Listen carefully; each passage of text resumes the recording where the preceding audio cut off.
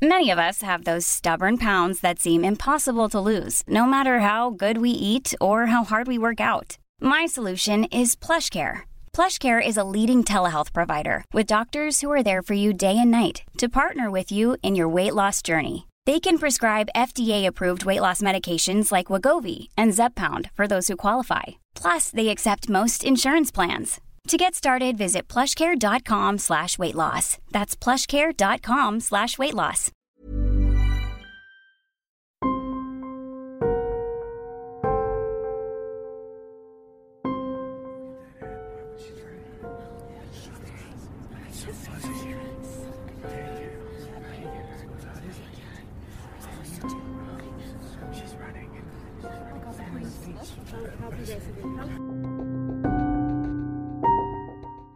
Herzlich willkommen zur 4. Folge von Mordgeflüster, dem True Crime Podcast mit Fällen aus der ganzen Welt. Mein Name ist Lisa. Und mein Name ist Vivi. So, schön, dass ihr wieder da seid. Das ist jetzt die 4. Folge.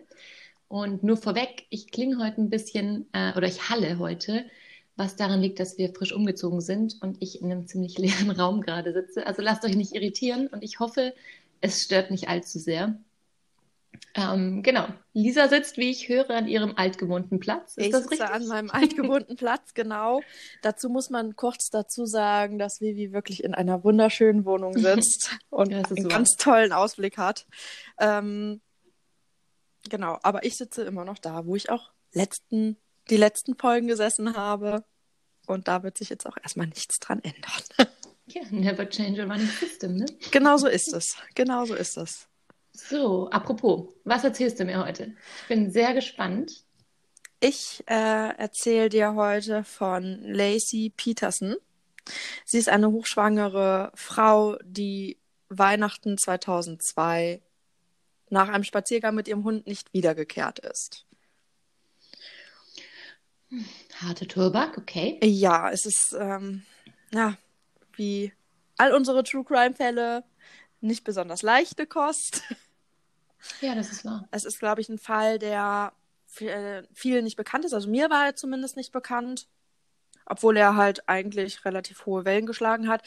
Jetzt muss man dazu sagen, dass ich 2002 auch erst 10 Jahre alt war. Wahrscheinlich haben meine Eltern mich eher von so etwas ferngehalten. Gut, ich werde es nicht erwähnen, wie alt ich 2002 war. Aber auch ich habe es nicht mitbekommen. Ich muss auch sagen, das klingt auch nach einem amerikanischen Fall. Genau. So. Das heißt, nicht alle amerikanischen Fälle sind bei uns ja so bekannt. Und ich meine, ich bin ja jetzt auch jemand, der die Central Park 5 nicht kannte. Ja. Also an mir gehen ja auch sehr bekannte Sachen vorbei, wie wir jetzt gemerkt haben. Deswegen bin ich da vielleicht nicht der beste Maßstab. Ja, das stimmt natürlich. Aber ich fange jetzt einfach mal an. Es ist Heiligabend 2002, als die Polizei von Modesto in Kalifornien einen Anruf von Ron Gransky erhält. Er gab eine Vermisstenanzeige für seine Stieftochter Laci Peterson auf, die nach einem Spaziergang mit ihrem Hund nicht wieder nach Hause zurückgekehrt war. Aufmerksam auf das Verschwinden der Tochter waren Ron und Lacys Mutter Sharon geworden, weil ihr Ehemann Scott sie anrief. Er war nämlich davon ausgegangen, dass Laci bereits für das Weihnachtsessen zu ihren Eltern gefahren sei. Er hatte morgens um 9:20 Uhr das Haus zum Angeln verlassen und als er zurückkam, war Laci nirgends aufzufinden. Erst nachdem er feststellte, dass seine Frau auch nicht bei ihren Eltern war, fing er an, sich Sorgen zu machen und benachrichtigte all ihre Freundinnen in der Hoffnung, sie bei ihnen aufzufinden. Laci ist zum Zeitpunkt ihres Verschwindens im 9. Monat schwanger. Aus dem Grund begann die Polizei auch ziemlich zügig mit ihren Ermittlungen. Zusammen mit der Familie und Freunden von Laci suchten sie den gesamten East Leloma Park ab, da Laci dort für gewöhnlich mit ihrem Hund ging. Al Brocchini ist der leitende Ermittler in dem Fall. Er berichtet, dass sie auch sehr schnell anfingen, alle Nachbarn zu befragen. Von einer Nachbarin bekamen sie einen Hinweis. Sie habe den Hund der Petersons mit Leine vor dem Haus gesehen. Sie wunderte sich zwar, hatte ihn dann aber in den Garten gebracht und erst als sie hörte, dass Laci vermisst wurde, rief sie dann halt umgehend die Polizei an. Das war halt eine richtig wichtige Fährte, denn somit bestätigte sich ja quasi das Indiz, dass etwas in dem Park passiert sein musste. Während Polizeihubschrauber das Areal im und um den Park absuchten, sah sich Detective Al Brocchini im Haus der Petersons um. Scott zeigte ihnen das Haus und ließ die Beamten und Beamtinnen Fotos machen. Lacys Schlüssel waren zu Hause und auch das Auto stand unbenutzt in der Garage. Das ließ darauf schließen, dass sie zu Fuß das Haus verlassen haben muss. Also, dass sie quasi nicht mit dem Hund jetzt irgendwo hingefahren ist. Ja, wie ich das verstanden habe, ist sie ja auch spazieren gewesen. Genau, sie scheint, also davon gehen die halt zumindest aus. Also sie hatte ihrem Mann quasi erzählt, dass also er ist ja dann zum Angeln gefahren und sie hat ihm erzählt, dass sie halt gleich noch mit dem Hund rausgehen möchte und dann halt auch irgendwann aufbrechen möchte zu ihrer Familie. Okay. Sie hatte ein sehr schönes und ordentliches Haus. Al Brocchini fiel auf, dass das gemachte Bett eine Kuhle am Fußende hatte. Es sah aus, als ob dort jemand gesessen oder gelegen hätte, obwohl Scott halt sagte, dass seit dem Morgen eigentlich niemand mehr im Schlafzimmer gewesen sein konnte. Oh, das ist fürchterlich gruselig. Oh Ja, mein das Gott. ist schon ziemlich gruselig. Oh, das ist, oh mein Gott. Wirklich, wirklich gruselig. Das stimmt. Im Anschluss daran wurden die Autos der beiden durchsucht und bis auf eine Plane und 2 Sonnenschirme, die sich in Scotts Auto befanden, ließ sich nichts Verdächtiges finden. Danach verschafften sich die Ermittler und Ermittlerinnen einen Eindruck über Lacys Privatleben. Sie war eine beliebte Frau, die von all ihren Freunden und Familienmitgliedern wirklich sehr geliebt wurde. Und sie wurde halt auch als positiver und sehr fröhlicher Mensch beschrieben, der das Leben immer geliebt hat. Das ist eine schöne Beschreibung. Das stimmt, das klingt stimmt. nach einer Das ist sehr- auch, ich habe eine Reportage gesehen über den Fall und also jetzt tatsächlich nicht auf Netflix, sondern Okay. auf YouTube. Und ich muss sagen, dass das wirklich schön zu sehen war, wie herzlich alle von ihr gesprochen haben. Und es wurden halt Freundinnen interviewt und auch die Eltern. Und jeder spricht halt super positiv von ihr und was sie für ein sehr positiver Mensch war und dass die halt wirklich auch immer geschafft hat, einen Raum zum Strahlen zu bringen im Prinzip. Oh, toll. Das klingt wirklich nach einer super tollen Frau. Das stimmt. Also, schön. 1993 zog sie von Modesto nach San Luis Obispo, um an der California Polytechnic State University Gartenbau zu studieren. Scott hat auch studiert, war aber auch noch nebenbei als Kellner in einem Restaurant tätig und dort lernten sich die beiden kennen. Für beide war es sofort Liebe auf den ersten Blick und auch Lacys Freunde konnten Scott ziemlich gut leiden, weil er immer respektvoll mit ihr umging. Die beiden ergänzen sich nämlich super, da Scott eher so der ruhigere Part der Beziehung war und Lacey das halt immer gut ausgeglichen hat. Zum Beispiel, wenn Scott auf Feiern nicht so viel reden wollte, hat sie dann immer quasi so das Wort in die Hand genommen und Scott war dann eher der dann zum Beispiel die Cocktails immer gemixt hat und so. Genau. Sie hatten auch immer den gleichen Traum. Sie wollten erfolgreich sein und eine Menge Kinder bekommen. Ihren Freunden zufolge waren die beiden das perfekte Paar. Nach 2 Jahren Beziehung heirateten die beiden am 9.8.1997. Nach ihren Abschlüssen zog das Paar in die Heimatstadt Modesto, um wieder näher bei der Familie zu sein. Wenn die beiden nun eine eigene Familie gründeten, fanden sie es halt besser, in der Nähe ihrer Familien zu sein, damit sie halt auch irgendwo Unterstützung bekommen konnten. Die folgenden Jahre beschäftigte sich das Paar damit, ihre Zukunft zu planen. Sie arbeitete als Aushilfslehrerin und er als Manager in einem Düngermittelunternehmen. Schon bald verkündete Lacey die frohe Botschaft, dass sie schwanger sei. Sie war sehr glücklich darüber. Sie hatten das perfekte Leben. Alles lief wunderbar bis zum 24.12.2002, als Lacey verschwand. Al Brocchini bat Scott Peterson auf das Revier, um mit ihm zu besprechen, was Lacey am Morgen passiert sein könnte. Immerhin war er die letzte Person, die seine Frau halt gesehen hatte. Die verdächtigen ja bestimmt auch immer mal den Ehemann Ja, zuerst, machen die ja ne? immer. Das ist ja. Es war zwar kein Verhör, sondern nur ein Gespräch, aber dennoch wurde dieses aufgezeichnet. Scott berichtet Al Brocchini, dass Lacey morgens aufgestanden sei und gefrühstückt habe. Er habe bis ungefähr 8 Uhr geschlafen und sei dann duschen gegangen. Und danach hätten die beiden sich eine Folge von Martha Stewart angesehen. Er sagte, er habe seine Frau das letzte Mal zwischen 9:20 Uhr, 9:30 Uhr gesehen. Und dann wäre er halt zum Angeln gefahren. Mhm. Er gab an, zuerst zu einem Lagerraum gefahren zu sein, um dort sein Boot abzuholen und seine E-Mails zu checken. Er hatte sich in diesem Lagerraum quasi wie so ein eigenes Büro eingerichtet. Danach sei er zum Hafen nach Berkeley in der San Francisco Bay gefahren, wo er mit seinem Boot circa 1,5 Stunden unterwegs gewesen sei. Er wollte das Boot halt gerne testen, da er das noch nicht allzu lange besaß. Und vom Boot aus habe er auch Lacey noch angerufen und hat auch eine Nachricht hinterlassen. Aber er hat sie nicht erreicht gehabt? Nee, genau. Und als er nach Hause fuhr, merkte er dann, dass sie nicht mehr da war. Oder, ja, genau. Aber also als er daheim angekommen ist. Genau, war sie halt nicht da, aber wie gesagt, er ist halt davon ausgegangen, dass sie halt schon zu ihren Eltern gefahren ist. Man denkt sich am ersten Moment auch nichts Böses, ne? Wenn du jetzt mal heimkommst und dein Partner, deine Partnerin ist gerade nicht da, dann wie gesagt, würde ich auch nicht vermuten, dass was so Schlimmes passiert. Das stimmt, ja. Es werden immer vorsätzliche Fragen gestellt, um Personen halt ausschließen zu können. Und die Frage, ob Scott an dem Tag mit einer Schusswaffe geschossen habe, verneinte er und erlaubte dem Ermittler, also Al Brocchini, seine Hände auf Schmauchspuren untersuchen zu dürfen. Bei der Untersuchung stellte Brocchini einen frischen Schnitt an einen seiner Finger fest, den er sich angeblich an seinem Werkzeugkasten zugezogen hatte.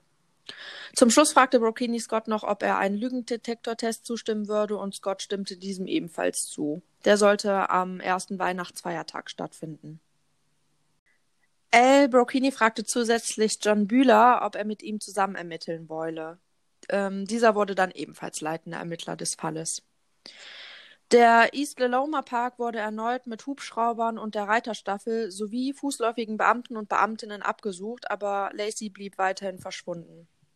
Okay, aber einfach nochmal kurz so zum Zusammenfassen. Wir haben jetzt 2 Ermittler. Genau. Das heißt, der Fall ist doch recht groß und dann doch irgendwie auch so, dass er sich alleine nicht zugetraut hat. Naja, also er hat es sich, glaube ich, alleine schon zugetraut, aber man darf halt nicht vergessen, dass Lacey im 9. Monat schwanger ist und da halt super viel auf dem Spiel steht. Ne? Die wollen die natürlich so schnell wie möglich finden, und da man ja gerade noch überhaupt gar keine Ahnung hat, was überhaupt passiert sein könnte, ist es, glaube ich, einfach besser auch nochmal eine andere Ansichtsweise auf den Fall zu bekommen. Ich denke mal, das war so das, was er daraus wollte. Okay, alles klar. Die Ermittler fingen an, in alle Richtungen zu ermitteln und suchten jeden auf, der nach einem Gewaltverbrechen an einer Frau auf Bewährung draußen war oder als Sexualstraftäter registriert war, um deren Alibis zu überprüfen. Aber bisher blieb auch das erfolglos. Am 27. Dezember erhält die Polizei eine erste heiße Spur. Es gab einen Einbruch in der direkten Nachbarschaft von den Petersons. Kurz darauf meldete sich eine andere Nachbarin, die glaubte, die Einbrecher gesehen zu haben. Sie fuhr am 24. Dezember die Straße hoch und hatte gegen 11:25 Uhr einen Transporter und 2 Männer vor dem Haus gesehen. Aber warte mal, entschuldige, nur für mich zum Verständnis. Also am 27. ist ein Einbruch gemeldet passiert an dem Tag oder vom 24.? Also am 27. wurde der gemeldet, weil die Besitzer von dem Haus, das wäre jetzt quasi meine nächste Info gewesen, Entschuldige. Die sind über die Weihnachtstage weg gewesen und sind quasi am 27. wiedergekommen und haben dann ihr Haus halt verwüstet vorgefunden.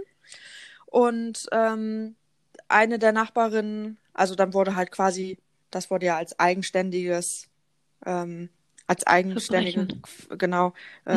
wurde das gesehen, und daraufhin hat sich dann halt eine Nachbarin gemeldet bei den entsprechenden Ermittlern, dass sie da am 24. was gesehen hat. Alles klar, okay, gut. Vielen Dank. Gerne. Auch die Mutter und der leibliche Vater von Lacey wandten sich an die Medien. Sie flehten, dass man ihre Tochter gehen ließe und sie nach Hause zurückkehren dürfe. Also ging man jetzt davon aus, dass sie entführt worden sei? Ja, die gehen da zumindest von aus. Lacys Vater erlitt einen Zusammenbruch vor laufenden Kameras. Er war verständlicherweise voller Schmerz und Angst um seine Tochter. Und ich finde, man mag sich das auch alles irgendwie nicht ausmalen, wie schrecklich das für die Angehörigen sein muss, wenn du halt um das Leben deiner hochschwangeren Tochter irgendwie bangst. Keiner weiß, wo sie steckt. Also, das möchte man sich wirklich nicht ausmalen. Ja, ist ein Albtraum. Währenddessen lief die Suche nach der Vermissten weiterhin auf Hochtouren. Die Ermittler und Ermittlerinnen setzten Spürhunde ein. Einer der Hunde sollte an einem Gegenstand schnuppern, um eine Fährte aufzunehmen, aber er lief nicht wie erwartet zum Park, sondern die Straße entlang. Oh, Es ist also wahrscheinlich, dass sie in einem Auto weggefahren war, was ja vielleicht sein könnte, dass sie wirklich verschleppt wurde oder gekidnappt wurde. Aufgrund der Schwangerschaft ist allen die Dringlichkeit bewusst und somit wurde eine Hotline eingerichtet, die 24 Stunden erreichbar war. Bei dieser Hotline gingen hunderte Tipps ein. Etliche Leute wollten Lacey gesehen haben und es kostete viel Kraft und Zeit, allen Hinweisen nachzugehen. Und die Beamten und Beamtinnen gingen aber wirklich auch jeder noch so kleinen Spur nach. Ja, wobei das ja auch immer so ein bisschen das Problem ist, ne? Ja. Dass sich dann so viele melden und dann so viele unbrauchbare Spuren. Genau, das ist immer. Und das hast du in jedem Fall. Weil das Problem ja auch manchmal ist, wie oft hast du schon gesagt bekommen, boah, ich habe deinen Doppelgänger gesehen. Ist mir jetzt zuletzt sogar noch passiert. Da wurde mir halt gesagt, ob ich eigentlich Krankenschwester bin, weil mich irgendjemand gesehen haben wollte. Das ist krass, ja. Genau, das ist schon. Das verschwendet einfach viel Ressourcen, Ja. ne? Wobei, ich meine, es ist natürlich auch ein natürlich. guter Weg. Du musst es auch machen, Klar. weil ich sag mal, wenn von den 100 Hinweisen vielleicht auch nur 2 brauchbar sind, dann sind es aber trotzdem 2 brauchbare Hinweise. Absolut, und du kannst es nicht absehen. Klar. Mittlerweile hatten auch die Medien ein sehr großes Interesse an dem Fall entwickelt und somit wurde der Fall schnell im ganzen Land bekannt. Ein Familienmitglied verhält sich aber sehr ruhig. Der Mann. Scott Peterson vermied nämlich den Kontakt mit der Presse. Der Reporter Ted Rowlands erinnert sich nämlich, dass er Scott nach einem Interview gebeten hatte und dieser hatte es aber abgelehnt. Das kam ihm etwas komisch vor, denn normalerweise seien Angehörige von vermissten Personen sehr froh über die Chance, ein hohes Maß an Reichweite zu erreichen. Aber nicht Scott. Finde ich aber im ersten Moment ehrlich gesagt noch gar nicht so jetzt bedenklich. Auch nicht so. Also ich sag mal, es muss ja auch nicht, es wurde ja auch gesagt, dass er halt eher so die ruhigere Person ist und wenn er halt nicht der Mensch dafür ist, der halt gerne redet, dann kann ich das auch verstehen, wenn er jetzt nicht unbedingt da mit einem Reporter reden möchte. Ne? Ja. Ein paar Tage später kontaktierten die Ermittler und Ermittlerinnen Scott Peterson für weitere Fragen, da er bei der ersten Befragung einem Lügendetektortest zugestimmt hatte. Sein Vater hatte ihm aber davon abgeraten. Als Brocchini dann den Termin festlegen wollte, sagte Scott diesen wieder ab. Damit machte er sich schon ein bisschen verdächtig und die Beweise erhärteten sich. Aber es gibt ja noch keine Beweise.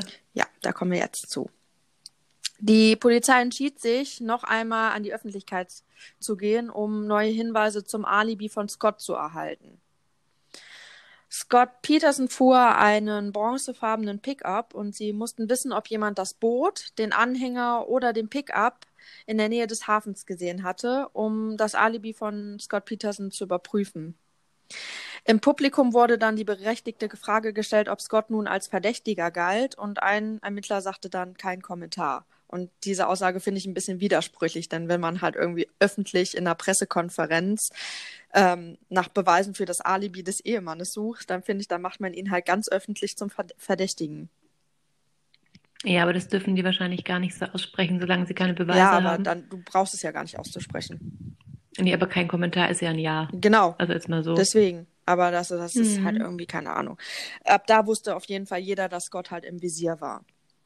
Die Mutter von Scott Peterson versuchte, ihren Sohn eher von den Medien fernzuhalten, und die Mutter von Lacey unterstützte Scott nach wie vor und betonte öffentlich, wenn sie Scott kennen würden, würden sie nicht fragen. Ich habe die beiden nie streiten sehen. Sie waren ein wirklich gutes Team.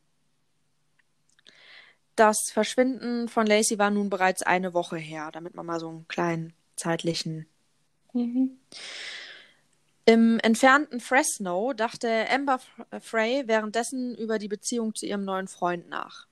Ein Kumpel von ihr meinte, den perfekten Mann für sie gefunden zu haben, und nach dem ersten Date waren die beiden auch wirklich positiv voneinander überrascht. Auch der Fakt, dass sie bereits eine Tochter hatte, schreckte ihn nicht ab. Sie trafen sich immer wieder und irgendwann stellte Amber dann auch ihrer Tochter den neuen Freund vor. Am 29. Dezember nahm diese Beziehung allerdings eine unerwartete Wendung. Denn der Kumpel, der ihr quasi diesen Mann vorgestellt hatte, kam vorbei, um Amber einen Zeitungsartikel zu zeigen. In diesem ging es um die verschwundene Lacey Peterson und den Hauptverdächtigen, der nämlich niemand anders war als Amber Freys neuer Freund, Scott Peterson. Mhm. Sie rief danach umgehend die Polizei in Modesto an. Al Brocchini und John Bühler machten sich direkt auf den Weg zu ihr und Amber Frey berichtete den Detectives alle Details ihrer Beziehung, zeigte auch Fotos und Briefe, unter anderem auch ein Foto, welches auf einer Weihnachtsfeier geschossen wurde, nur ein paar Wochen bevor Lacey verschwand. Das Bild packe ich euch auf jeden Fall noch in die Instagram-Seite, weil das ist so eins der großen Bilder von diesem Fall.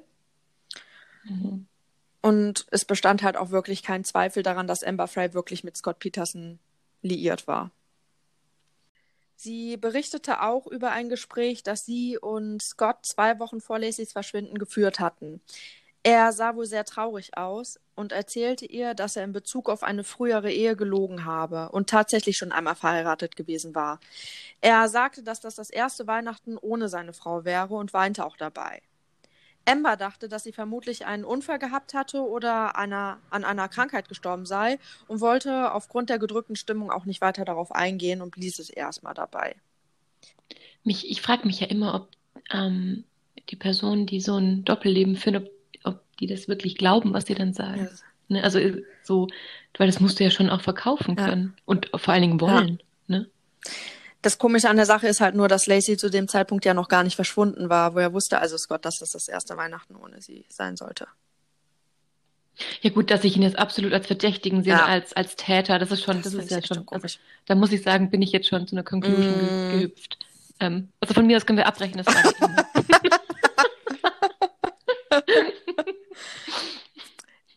Die Detectives überlegen sich eine Strategie, mit der sie weiter fortführen können, bei denen ihnen Amber Frey helfen sollte.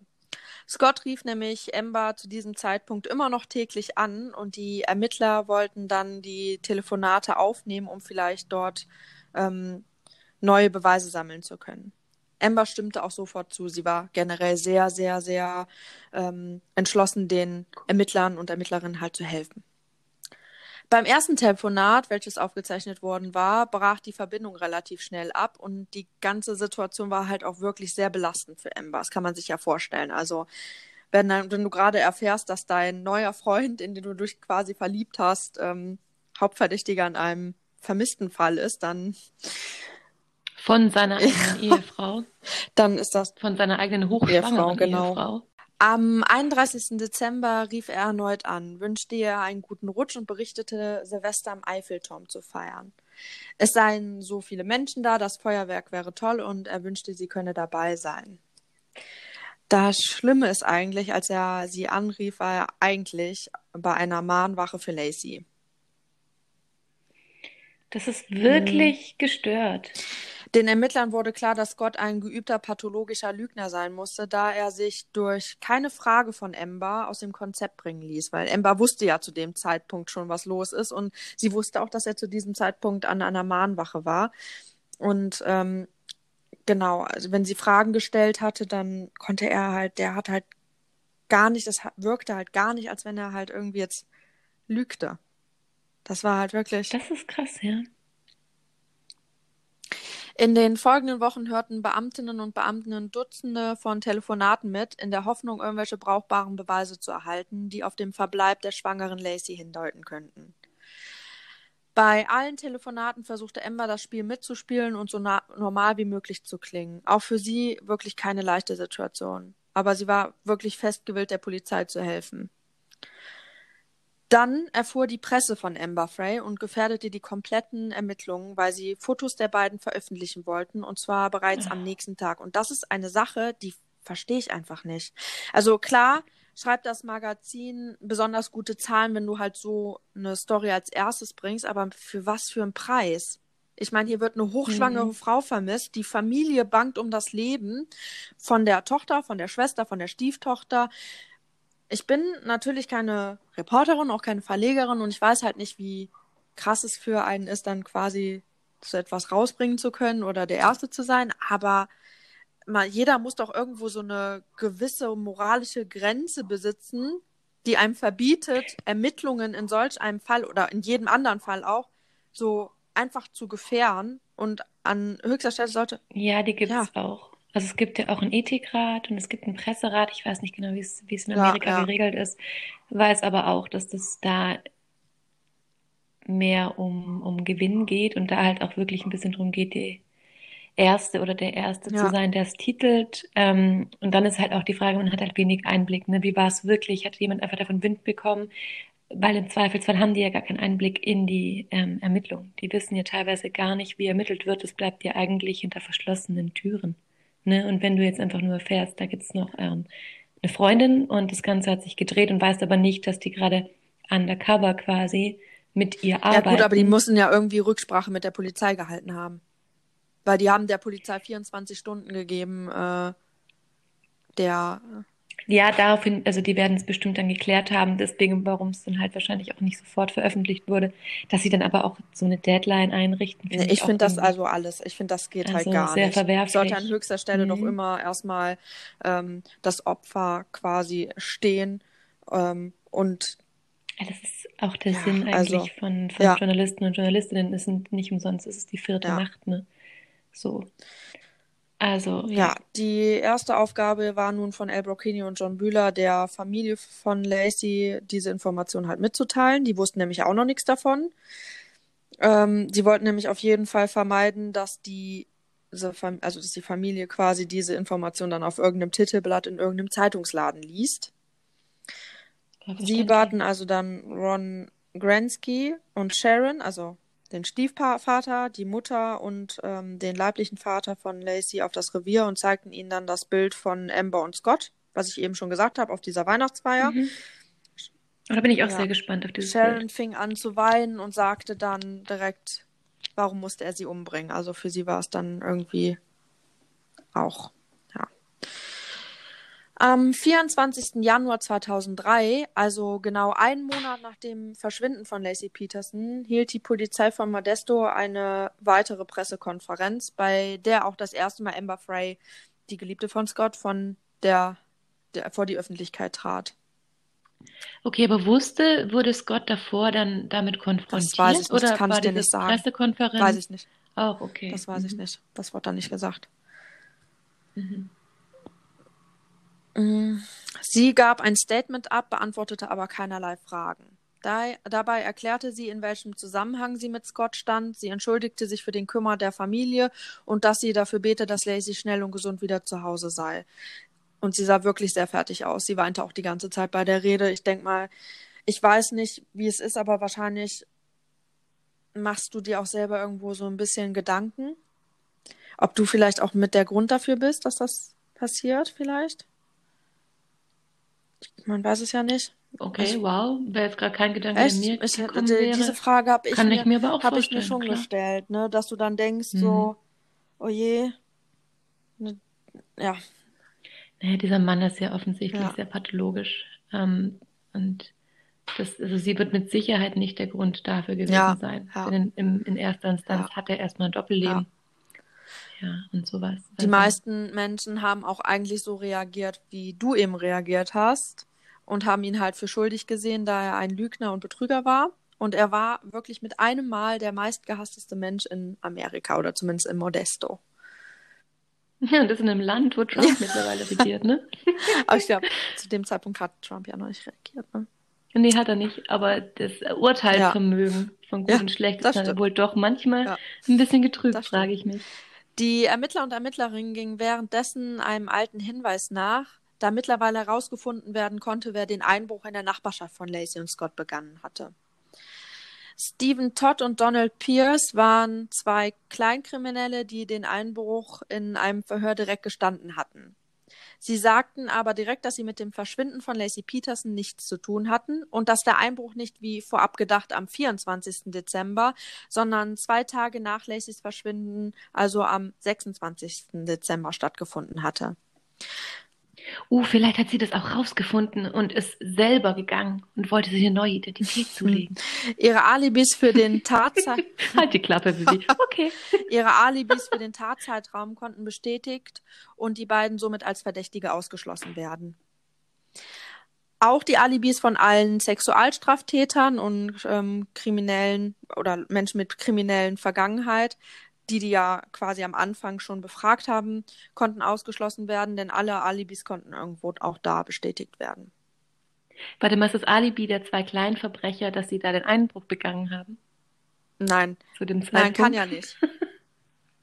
Nein, aber sie waren ja im Nachbarhaus. Ja, aber kann ja nicht, weil der Einbruch wurde laut ihnen ja am 26. getätigt und am 24. am 26. war Laci ja schon längst verschwunden. Ach, ich habe verstanden. Und am 24. hatten die ein Alibi, was bestätigt werden konnte. Okay, so rum. Ich dachte nämlich gerade, das fände ich unheimlich witzig. Ja, nein. Das war nicht der Alibi. Mhm.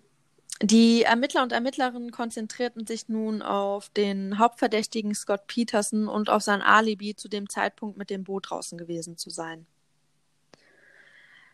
Was nämlich etwas komisch ist, Scott hatte ein Aluminiumboot, welches wohl eigentlich nicht für Salzwasser geeignet ist. Zusätzlich kann die Bucht von San Francisco sehr schroff werden.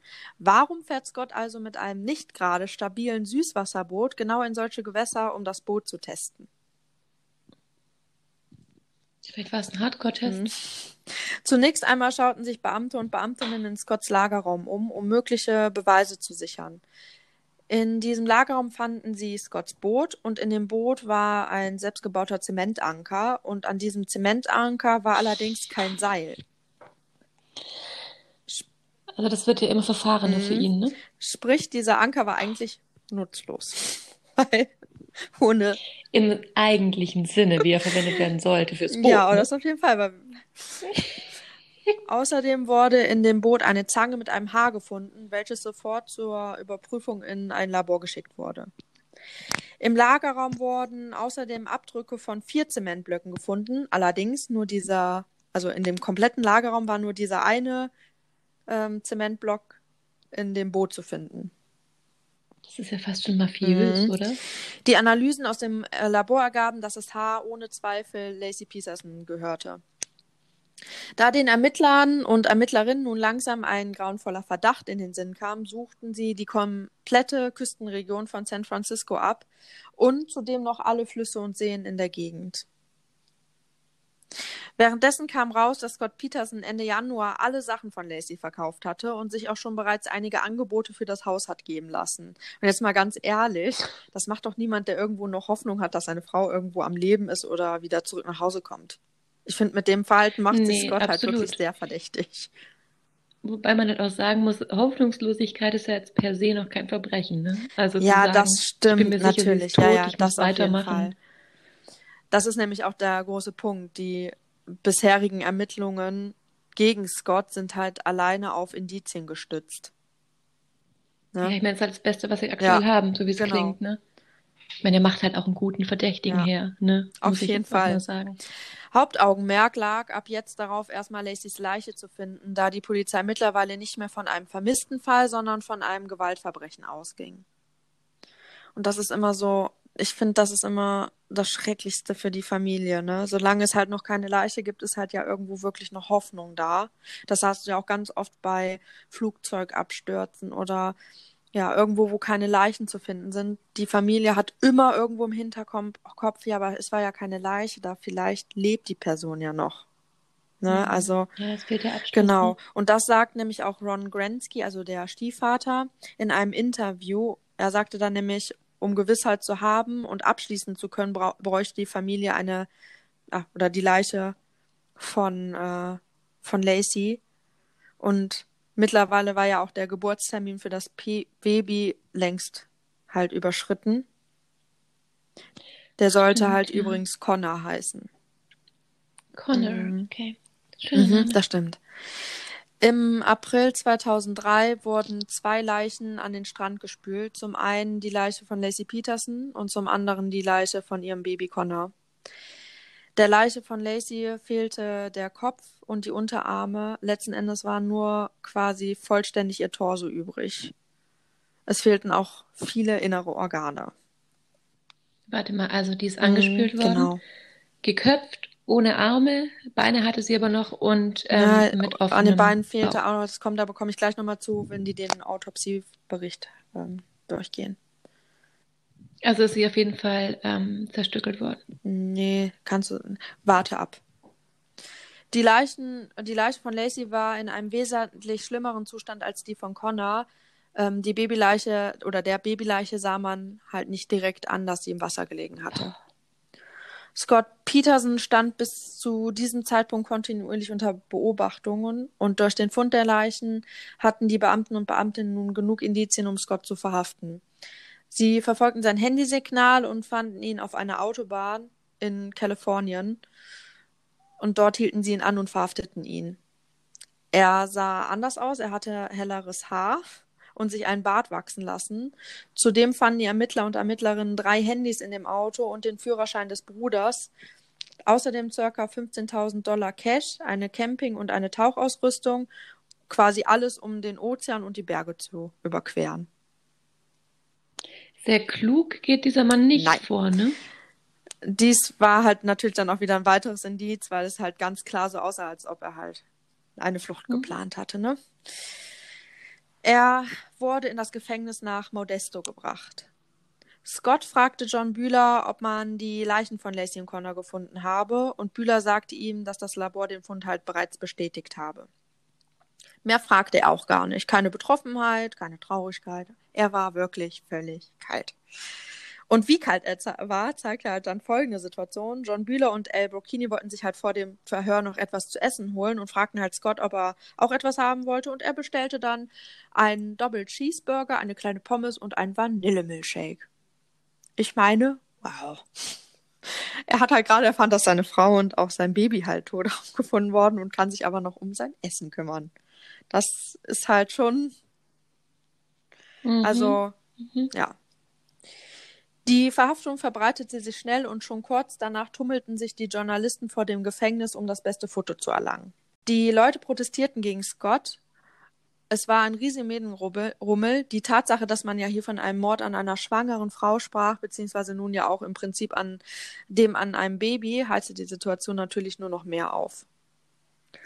Scott Peterson wurde derweil wegen zweifachen Mord angeklagt und die Staatsanwaltschaft forderte die Todesstrafe wegen der besonderen Grausamkeit der Tat. Da er durch die Medien bereits verurteilt wurde, nahm er sich einen medienerfahrenen Anwalt. Mark Geragos verteidigte unter anderem Michael Jackson im Kindesmissbrauchsfall und zusätzlich zum Verteidigerteam gehörte Matt Dalton. Matt Dalton hatte den Fall kurz nach der Verhaftung von Scott übernommen und sämtliche Akten, die zu dem Zeitpunkt verfügbar waren, studiert. Er brachte Leute aus Modesto dazu, Aussagen zu machen und ging natürlich dann auch jeden Tag ins Gefängnis, um mit Scott zu sprechen. Währenddessen übernahm Mark Geragos die Arbeit mit den Medien. Er sagte öffentlich, dass Scott Peterson unschuldig sei und wissen wolle, wer seine Frau und sein Kind getötet habe. Geragos wollte vor allem zeigen, dass wichtige Beweismittel nicht beachtet wurden und dass die Ermittler und Ermittlerinnen einige Fehler gemacht und unordentlich gearbeitet hatten. Die Verteidiger gingen außerdem einer wichtigen Spur nach, die erklären könnte, wie Laci und Connor zu Tode gekommen waren. Sie sind bei ihren Recherchen wohl auf eine satanistische Gruppe gestoßen, die bereits in Modesto ihr Unwesen getrieben hatte. Diese Gruppe hatte nämlich eine Frau aus Scotts und Lacys Nachbarschaft entführt, sie vergewaltigt und satanistische Rituale an ihr durchgeführt, und sie sagten der Frau, dass sie an einem Mord an Weihnachten in der Zeitung lesen würde. Das ist gerade mega heftig. Also das ist so, vor allem du hast es gerade einfach so gedroppt und ich war jetzt gerade so gar nicht drauf vorbereitet. Ja. Weil ich hab mit dem Twist gerechnet, auch einfach, weil wenn du so schnell vorverurteilst, sind meistens nie die Täter oder Täterin. Okay. Ja. Okay, krass. Außerdem wiesen die Verteidiger auf einen ungelösten Fall hin, der dem Fall von Laci Peterson ziemlich ähnlich war. Madeleine Hernandez verschwand kurz vor Lacey und es wurde bei ihr auch nur der Torso gefunden. Sie war ebenfalls im 9. Monat schwanger und wurde am gleichen Ort angespült. Was auf jeden Fall halt schnell klar wurde, war, dass die Verteidigung die Schwächen der Staatsanwaltschaft rausarbeiten und gegen sie verwenden würde.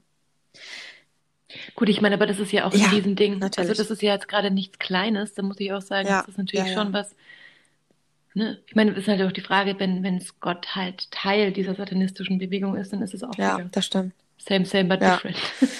Der Anklage fehlten schlicht und ergreifend physische Beweise. Der komplette Fall beruhte quasi wirklich nur auf Indizien, die gesammelt werden konnten.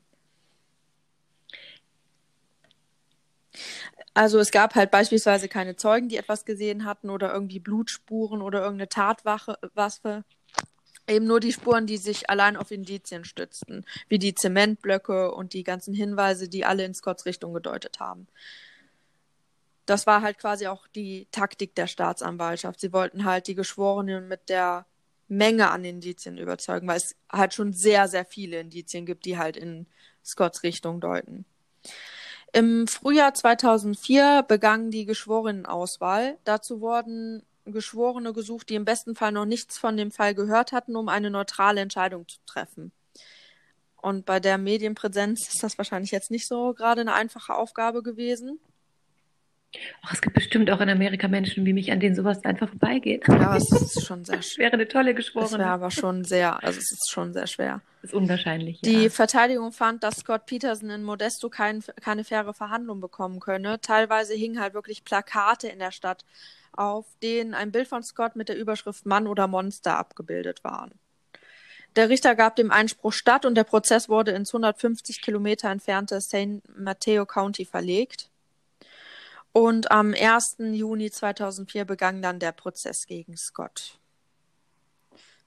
Wurde die Spur mit den Satanisten Ja, die führte jetzt ins verfolgt? Leere.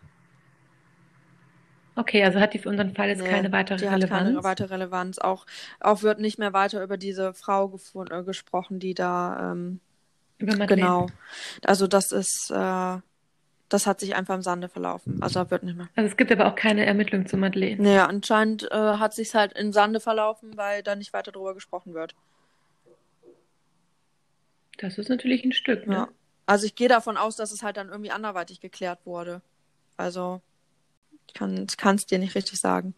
Die Eröffnungsplädoyers waren heftig. Die Anklage zeigte auf Scott und sagte zu den Geschworenen, dieser Mann hat seine Frau und seinen ungeborenen Sohn umgebracht. Außerdem wurde gesagt, dass man bei diesem Fall nur gesunden Menschenverstand brauchte, um den Schuldigen auszumachen. Es wurde gesagt, dass Scott unzufrieden mit seinem Leben gewesen sei und kein Vater werden wolle. Sein einziger Ausweg war dann wohl der Mord an seine Frau. Es wurde auf das Lügengerüst, welches sich Scott aufgebaut hatte, hingewiesen und dass man diese immer im Hinterkopf haben sollte. Aber was ist denn Scotts Meinung Der sagt gar dazu? nichts. Laut der Anklage machte Scott bereits eine Lüge bei der Aussage zu dem Morgen, an dem seine Frau verschwand. Dort sagte er nämlich, dass die beiden sich eine Folge von Martha Stewart angesehen hatten. Und auf die Frage, ob er sich an eine Szene erinnern könne, sagte er, es ging um Baiser. Die Anklage sah sich die Show von dem Morgen an und es ging dort nie um Baiser. Er tat so, als hätte er die Show quasi an dem Tag gesehen, als Lacey verschwand. Dabei war die Show von dem Vortag. Mark Geragos ist ein Meister darin, fehlende Beweise aufzudecken. Er sagte, dass die Anklage kein einziges forensisches Beweismittel habe. Außerdem sprach er über die negative öffentliche Wahrnehmung seines Mandanten.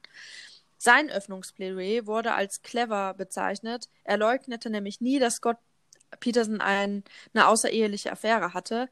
Er sagte, Scott wäre ein Betrüger, aber dass ihn das eben nicht zum Mörder mache. Das hat er halt schon recht, ne? Also, ja. Die ist auch absolut so, ja. Danach sprach er über die Lügen, die seinem Mandanten vorgeworfen wurden. Angefangen bei der Kochsendung. Er zeigte nämlich einen Ausschnitt aus der Sendung an dem Tag von Lacys Verschwinden. Und da ging es nämlich sehr wohl um Baiser. Zwar nur in einer Szene, aber vielleicht war ja genau die Szene jetzt Scott im Gedächtnis geblieben. Das musste die Anklage einstecken. Sie hatten unsauber gearbeitet und die Sendung nicht bis zum Schluss geschaut. Aber du klagst jemanden an wegen Mordes Mhm. und eines deiner Beweisstücke ist eine Sendung von Anno Dazumal, was auch immer, und du schaust sie nicht bis zu Ende Ja, an? das ist halt, klar, das ist unsauber gearbeitet. Also, Das ist ja, fahrlässig, ja. finde ich. Dadurch säte nämlich dann auch die Verteidigung berechtigte Zweifel in den Köpfen der Geschworenen. Die Verteidigung behauptete, dass Scott unschuldig sei und dass sie Zeugen haben, die bestätigen können, dass sie Lacey noch lebend gesehen haben. Dass sie quasi Lacey noch lebend gesehen haben, als Scott schon angeln war. Mark Garrigos versprach, dass Scott Peterson am Ende als freier Mann rausgehen würde. Die Staatsanwaltschaft begann nun mit der Beweisführung. Als erstes widmeten sie sich dem Alibi von Scott und riefen dazu Lacys Stiefvater Ron Gransky in den Zeugenstand. Sowohl er als auch Lacys Mutter Sharon hatten keine Ahnung von dem Boot, welches Scott besaß, und sie wussten nicht von dem Boot, sondern auch noch nicht mal etwas von diesem Lagerraum, den er besaß. Die Staatsanwaltschaft wollte eine vorsätzliche Tat beweisen und rief dazu Al Brocchini als nächsten Zeugen auf. Brocchini sagte aus, Scott habe das Boot 2 Wochen vor dem Verschwinden von Lacey in bar gekauft. Außerdem fanden die Ermittler und Ermittlerinnen auf dem Computer, der im Lagerraum stand, Recherchen über die Strömung am San Francisco Bay. Er führte zudem noch die Zange, die sie in dem Boot gefunden hatten, als Beweis vor. In der Zange befanden sich 2 Haare von Lacey. Diese steckten am Zangenkopf und das konnte kein Zufall sein. Die Beamten und Beamtinnen gingen davon aus, dass Scott die Zange dazu verwendete, die Anker an Lacys Hals zu befestigen und er ihr dabei Haare rausriss. Nach seiner Aussage wurde Al Brocchini von Mark Garrigos ins Kreuzverhör genommen. Zunächst bestritt Mark Garrigos, dass Lacey nichts von dem Boot gewusst habe, so wie es die Anklage behauptete. Die Vermieterin des Lagerraumes konnte bestätigen, dass Lacey 2 Tage vor ihrem Verschwinden in dem Lagerraum war und die Toilette benutzte. Al Brocchini bestätigte, dass er dieses Detail aus seinem Bericht genommen habe, weil dies in dem Bericht seines Kollegen gestanden habe und nicht, weil er halt irgendwas unterschlagen wollte. Also er hatte die Aussage nicht aufgenommen, deswegen hatte er es nicht in seinen Bericht geschrieben. Also, ich meine, geht natürlich gar nicht. Ich weiß nicht. Also man muss halt schon, wenn man das halt als Argument vorbringt, er wusste über die Tatsache, also er wusste, dass es eine Zeugin gibt, die Lacey gesehen hat und es geht halt um die Todesstrafe, das darf man nicht vergessen, ne? Also bin ich total bei dir. Ich kann andererseits aber auch verstehen, dass wenn du überzeugt bist, dass du dann Mörder vor dir hast und da sehr viel investiert hast und die Leichen gesehen hast, dass du möchtest und wenn du wirklich überzeugt bist, dass es die Person war, dass du das bist. Es ist nicht, wie es recht funktionieren sollte, aber ich kann den menschlichen Anteil daran verstehen, zu sagen. Ja, den kann ich natürlich auch. Es gibt da jemanden, den menschlichen Anteil kann ich auch verstehen, aber er ist halt Ermittler. Also das stimmt, ja. Das ist richtig. Das ist halt jetzt nicht du oder ich, die da sitzen, sondern das ist halt jemand, und es geht halt jetzt auch hier um halt quasi die Todesstrafe. Da finde ich, da muss man halt so ein Indiz halt auch wirklich bringen. Ja, absolut. Die Verteidiger versuchen nun durch den Fakt, dass Lacey in dem Lagerraum war, zu erklären, wie das Haar in die Zange gelangte. Das Kreuzverhör der Verteidiger war ausgezeichnet vorbereitet. Es zeigte nach und nach die Widersprüche auf, die die Anklage in ihrem Bericht verzeichnete. Mark Garrigos wollte damit bezwecken, dass alle dachten, dass die Anklage nur Scott im Visier hatte, ohne mögliche andere Indizien zu betrachten. Während dieser ersten Prozesstage sah es so aus, als wenn Scott Peterson freigesprochen würde. Die Anklage brachte nun Amber Frey in den Zeugenstand. Sie war ihre wichtigste Zeugin, da sie ein Motiv darstellte. Sie konnte Scotts wahres Gesicht zeigen. Sie sagte aus, dass sie eine Liebesbeziehung mit Scott Peterson führte, ohne dass sie wusste, dass er verheiratet gewesen war. Er habe dies von Anfang an verheimlicht. Die Staatsanwaltschaft führte die aufgezeichneten Anrufe zwischen Scott und Amber dem Gericht als Beweismittel vor, und dort konnte man all seine Lügen hören. In einem der Telefonate gestand Scott Amber von dem Betrug an Lacey. Also er hat ihr quasi das war dann schon nachdem Lacey verschwunden war, Da hat er ihr dann gestanden, dass er halt quasi eine Frau gehabt hatte. Amber entgegnete, dass sie das alles komisch fände. Immerhin habe Scott ihr erzählt, dass es das erste Weihnachten ohne Lacey wäre und ob er Hellseher sei, weil er dies wusste, bevor sie überhaupt verschwand. Scott erwiderte, dass er dies aktuell nicht erklären könne. Amber fragte Scott, ob Lacey von ihr wusste. Er bestätigte dies. Auf die Frage, wie sie dies fand, sagte Scott nur, sie fand es okay. In dem Interview von den Freundinnen waren sich die Freundinnen wirklich sicher, dass Lacey niemals etwas über diesen Betrug wissen konnte, ohne sauer gewesen zu sein. Ja, ich glaube auch, dass du sowas nicht einfach hinnimmst. Ja. Also, da müsstest du schon entweder sehr distanziert von deinem Partner sein, jetzt in diesem Fall, oder einfach, also ich weiß nicht, das macht doch immer was mit dir. Ja, das stimmt. Die Telefonate bewiesen nur noch mehr, wie egal Lacey Scott war. Jetzt nahm Gary Goes Amber ins Kreuzverhör. Er griff sie nicht an, weil er wusste, dass das nichts bringen würde. Er brachte sie aber dazu zu sagen, dass Scott ihr die Taten nie gestanden hatte und dass er ihr nie die Liebe gestanden hatte. Gary Goes ist sich nämlich sicher, dass Scott aus dem Grund niemals seine Familie für eine flüchtige Geliebte verlassen hätte. Als nächstes wurde Dr. Brian Peterson in den Zeugenstand gerufen. Ja, er hat den gleichen Namen wie Scott, aber die beiden haben nichts miteinander zu tun. Er war nämlich dafür zuständig, quasi zu klären, was die Todesursache war, weil er der hiesige Rechtsmediziner in dem Fall und somit halt auch ein wichtiger Zeuge war. Im Autopsiebericht, ich gebe mal kurz eine kleine Triggerwarnung vor, weil jetzt komme ich halt zu dem Autopsiebericht und da steht halt jetzt genau, wie sich die Leichen, also in welchem Zustand sie waren, als sie angespült wurden. Im Autopsiebericht stand, dass Lacey der Kopf fehlte, beide Unterarme, ein Fuß und der untere Teil des anderen Beines. Für die Staatsanwaltschaft bedeutete das, dass ihr Körper beschwert gewesen sein musste, denn das sind alles Glieder, die am schwächsten sind und somit halt von der Strömung abgerissen sein konnten. Ach, das heißt, die wurden nicht abgetrennt? Nee, die wurden nicht abgetrennt, also es sieht eher danach aus, als wenn die abgerissen waren. Ah, okay, weil ich habe mich die ganze Zeit gewundert, was das damit auf sich hat, weil das so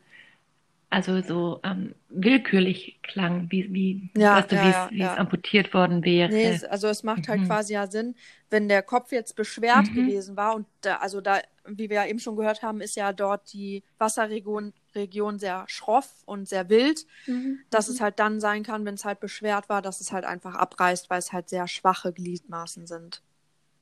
Ja, klar, okay, dann macht das auch Sinn. Okay, dann verstehe ich auch die Referenz zu diesen Betonblöcken nochmal. Okay, alles klar.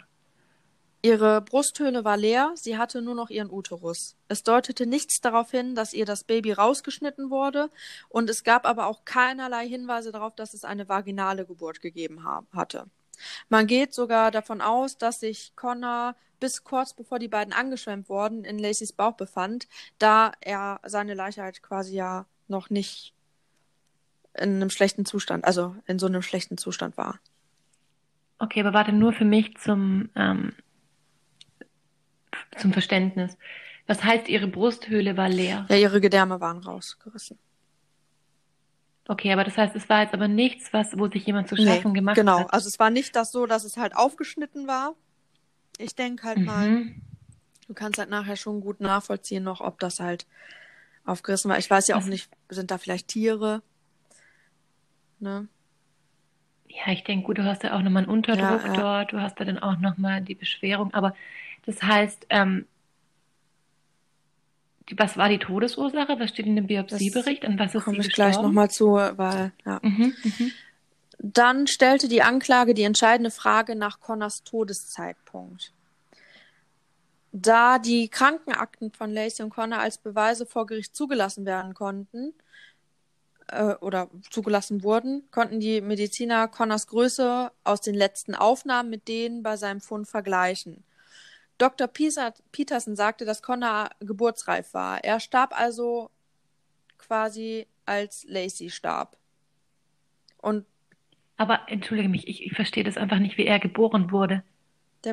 Wenn es nicht vaginal war, noch. Ihr Körper war aufgerissen. Der Körper, Dankeschön. Da habe ich jetzt die ganze Zeit drüber, da war ich wohl kurz nicht aufmerksam. Alles klar, okay, entschuldige. Nein, ich fand das gerade, da habe ich mir jetzt die ganze Zeit Gedanken drüber gemacht. Weil der wurde ja nicht geboren. Also man konnte sehen, dass Genau, nichts das Vaginales. nicht aufgeschnitten war. Und man konnte sehen, dass sie auf keinen Fall eine vaginale Geburt hatte. Alles klar, das heißt einfach, der Oberbauch war einfach auch offen. Genau. Ne? Ihre Okay, Gedärme alles klar. waren ja auch quasi, also die Brusthöhle war ja, also es war ja nur noch der Uterus vorhanden. Ich denke mal, aus dem Grund konnte man auch sehen, dass sie halt nicht dass das nicht aufgeschnitten wurde. Ja, absolut. Okay, entschuldige. Kein Problem. So, also quasi Dr. Peterson geht davon aus, dass Connor am 24. Dezember gestorben war. Also an dem Tag, als auch Lacey gestorben war. Aufgrund des Zustands der Leichen konnte Dr. Peterson aber nicht mehr bestimmen, wie die beiden zu Tode gekommen waren.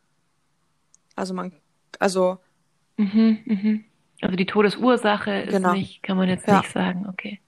Es macht auch Sinn. Ne? Wenn nichts mehr da ist, kannst du nicht gucken, ob sie was an der Lunge hat oder so. Also ja.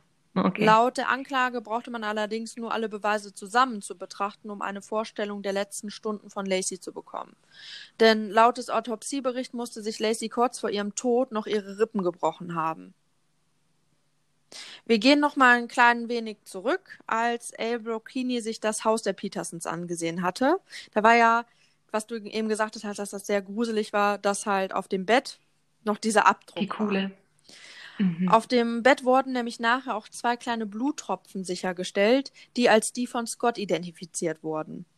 Zudem hatte ja Scott bei dem Verhör diese Wunde an seiner Hand, wo er behauptet hatte, dass es von seinem Werkzeugkasten stammt. Und die Staatsanwaltschaft vermutet, dass, weil halt auch einige Diamantenohrringe von Lacey fehlten, dass Scott sich an den Ohrringen verletzt hatte, als er Lacey erwürgen wollte und sie sich halt gewehrt hat. Das Erwürgen oder Ersticken würde nämlich auch deswegen Sinn machen, da man halt nirgendwo Blut fand. Also weder in dem Boot, noch bei denen zu Hause, noch in dem Auto, noch irgendwo in diesem Lagerraum. Also man konnte nirgendwo halt Blut finden. Und diese Theorie hat halt auch Dr. Peterson, also der Rechtsmediziner, der ist halt auch der Meinung, dass sie erwürgt wurde. Als nächstes wurde Dr. Peterson durch Mark Geragos im Kreuzverhör verhört. Er fragte, ob Dr. Peterson beweisen könne, dass Lacey erwürgt wurde. Und das konnte er natürlich nur verneinen. Man hat ja dafür keine Beweise mehr. Nach 19 Wochen und 174 Zeugen beendete die Anklage ihre Beweisführung. Sie stützten ihre Anklage auf überzeugende Indizienbeweise, aber nun war die Verteidigung an der Reihe. Also halten wir nochmal fest, also wir sprechen hier von 19 Wochen und 174 Zeugen, also wie viele Indizienbeweise es schon gegen Scott gab. Das dürfen wir halt nicht vergessen. Ja, ne? Knapp 5 Monate, ne? Das ist, und die haben halt auch sehr, sehr, sehr, sehr viele Zeugen. Na, also... Ja, also ich muss jetzt auch sagen, ich bin jetzt auch nicht davon überzeugt, dass er unschuldig ist. Ich Ja, man muss sich alles den Punkt sagen. mit der Sekte. Man muss ja auch alles sehen. Man darf ja dann auch sich jetzt nicht quasi darauf stürzen, dass es halt nur dass es nur das gab. Nee, ich finde, man sollte die Sekte nochmal mit einbeziehen. Und dann ist natürlich auch die Frage, war er Teil davon, war er kein Teil? Also ich finde, da ist schon so eine Sache, da gibt es schon noch Dinge, die man durchaus hätte mit betrachten müssen. Allein, dass es einfach einen gleichen Leichenfund gab, mit gleichen Umständen. Also das ist ja eine Wiederholungstat im Endeffekt fast schon, ne? Also ich finde schon, also wie gesagt, ich glaube nicht, dass er unschuldig ist. Ich kann mir aber auch gut vorstellen, dass er Teil dieser Sekte gewesen ist. Theoretisch sollte sie existieren, was man hätte rausfinden sollen. Ja, was zum Beispiel auch solche Aussagen wie, sie wird dann quasi nicht mehr da sein, was er ja zur Amber sagte. Ne, so eher, als ob er wirklich Teil von einer Gruppe wäre, wo eben auch der Druck da herrscht, zu sagen, gut, aus irgendwelchen Gründen, warum auch immer, es sind natürlich krankhafte Gründe, aber sowas zu machen. Also, weißt du, auf jeden Fall. Ich finde schon, wie gesagt, da gibt es viele Facetten, die man hätte sich noch anschauen sollen. So, also quasi, nun ist ja die Verteidigung an der Reihe mit ihren Beweisen. Zuerst zweifelt die Verteidigung den Todeszeitpunkt von Connor Peterson an. Das war nämlich einer der größten Streitpunkte.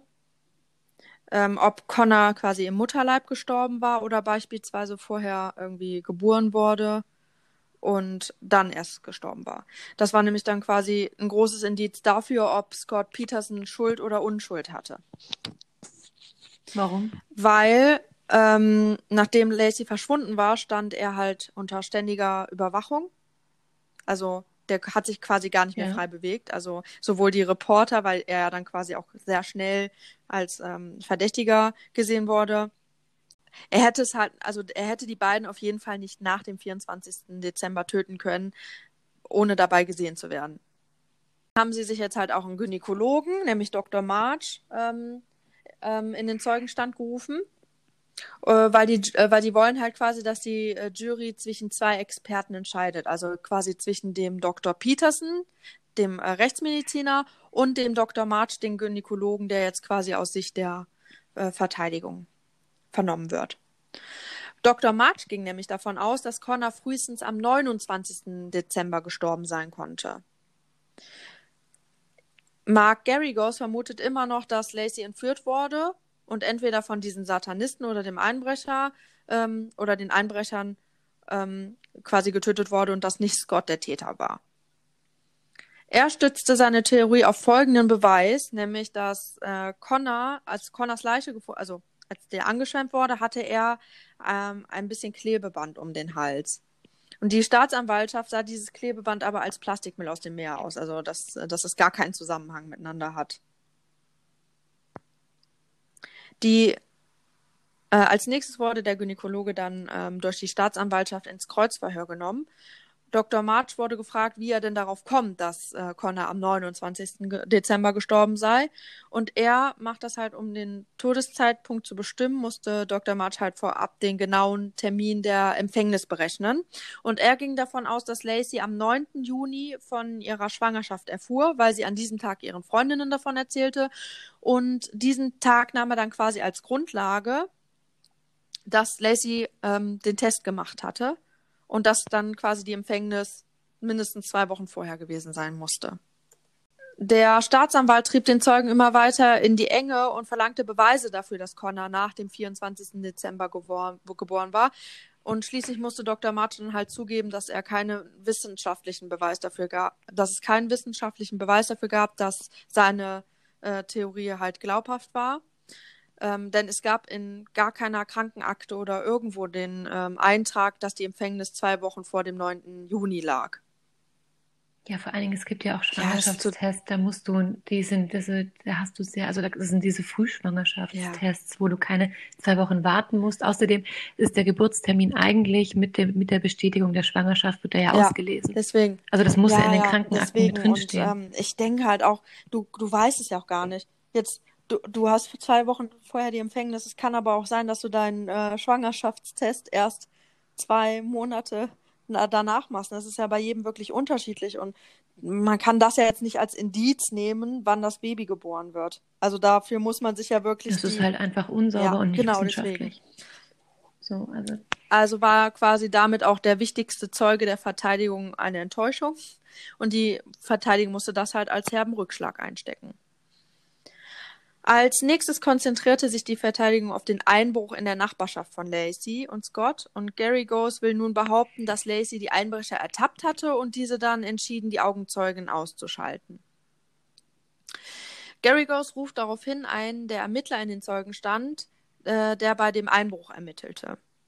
Dieser beharrt darauf, dass der Einbruch am 26. Dezember stattgefunden habe und die Einbrecher ein Alibi für den 24. hatten, was auch bestätigt werden konnte. Eine der Nachbarinnen sagte ja zuvor aus, dass sie die Einbrecher am 24. Dezember gesehen hatte und Geragos fragte nun daraufhin, wie das denn sein könne, dass die Zeugin quasi vom 24. Dezember ausginge. Man merkte dann auch relativ schnell, dass Mark Geragos nun langsam auch mit dem Rücken zur Wand stand, denn er schmiss einfach nur noch Theorien in den Raum, die gar keine handfesten Beweise mehr waren, in der Hoffnung, dass halt irgendwas in den Köpfen der Jury hängen blieb.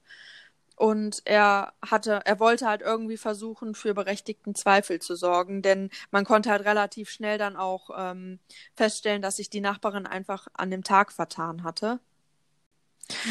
Nach nur 6 Tagen beendet die Verteidigung ihre Beweisführung in dem Vertrauen, dass sie ein paar Geschworene auf ihrer Seite hatten. Viele, die dem Prozess beisaßen, fiel auf, dass die Verteidigung keinen der Zeugen brachte, bei denen sie vorab behaupteten, dass sie Lacey nach dem 24. Dezember noch gesehen hatten. Und das finde ich halt auch schon ein bisschen komisch, muss ich ehrlich gestehen, weil du bringst ja die Zeugen, also das ist ja eine der wichtigsten das ist ja mit die Beweisführung. Das ist ja das, was quasi alles dazu, das würde alle dazu bringen, also dann könnte man ja einfach auch Scott ausschließen. Ja, klar. Danach wurden halt beide Abschlussplädoyers gehalten. Die Staatsanwaltschaft bat die Jury darum, den gesunden Menschenverstand einzusetzen. Sie brachten nochmal seine Lügen und die Amber Frey-Story mit in die Rede. Und sie hielten 2 Bilder hoch, auf dem ein war Scott mit Amber zu sehen, also dieses Weihnachtsfeierfoto. Und auf dem anderen war ein Bild von Lacey, hochschwanger, am selben Tag, auch auf einer Weihnachtsfeier, aber auf einer anderen, alleine, ohne Begleitung, weil ihr Mann mit seiner Geliebten unterwegs war. Ja, auf jeden Fall. Auch. Mark Garrigo sprang auf und sagte, ja, Scott Peterson ist ein Idiot, ein Ekel, er hat gelogen und diese Aufnahmen sind furchtbar, aber er hat seine Frau nicht getötet. Dafür gibt es keinerlei Beweise. Achten Sie nur auf die Beweise. Also es gibt schon Beweise. Also es ist jetzt nicht so, als wenn es gar keine Beweise dafür gibt. Es sind halt quasi Indizienbeweise, aber es gibt schon sehr viele Indizienbeweise. Die Geschworenen zogen sich daraufhin zur Beratung zurück. Also, noch einmal zur Erinnerung, Scott Peterson war des zweifachen Mordes an seiner Frau und an seinem Sohn angeklagt und die Staatsanwaltschaft forderte die Todesstrafe. Es dauerte mehrere Tage, bis die Jury zu einem Urteil kam. Sie entschieden, dass Scott Peterson des Mordes an seiner Frau Lacey Peterson und des Totschlags an seinem Sohn Connor Peterson verurteilt wurde. Bei der Verurteilung zeigte Scott keinerlei Emotionen. Das ist so eigenartig. Lacys Familie und Freunde und Freundinnen hingegen weinten und freuten sich, endlich gewonnen zu haben. Auch außerhalb des Gerichtssaales kochten die Emotionen hoch. Die Leute jubelten, es wurde applaudiert, es war unglaublich viel los vor dem Gerichtsgebäude. Eine Gerichtsreporterin sagte sogar später aus, dass sie noch nie so viele Leute gesehen habe, die über das Urteil vor Ort Bescheid wissen wollten. Also dieser ganze Platz war einfach voll. Klar, aber das ist mega polarisierend. Ja. Es folgte dann die Straffindungsphase und die Staatsanwaltschaft wollte halt, wie gesagt, die Todesstrafe durchbringen. Am 16. März 2005 entschieden dann die Geschworenen über die Strafe. Scott Peterson wurde zum Tode verurteilt und verzog auch hierbei keine Miene. Das finde ich halt irgendwie auch so, weiß ich nicht. Gut, ich finde, das kann halt wirklich immer so viele Gründe haben. Kommt ja auch immer auf die Art und Weise, da kann man nicht reingucken. Das ist halt schon irgendwie ein bisschen, naja. Er kam danach in den Todestrakt des San Quentin Staatsgefängnisses, um dort halt auf seine Hinrichtung zu warten. 13 Jahre nach seiner Verurteilung setzten sich diverse Leute für ein Berufungsverfahren ein, da sie fanden, dass er keine faire Verhandlung bekommen hatte. Scott Peterson stellte einen Antrag auf eine erneute Verhandlung mit der Zulassung verschiedener Beweismittel. Er wurde von einem Berufungsanwalt namens Cliff Gardner vertreten, oder er wird von einem Berufungsanwalt vertreten.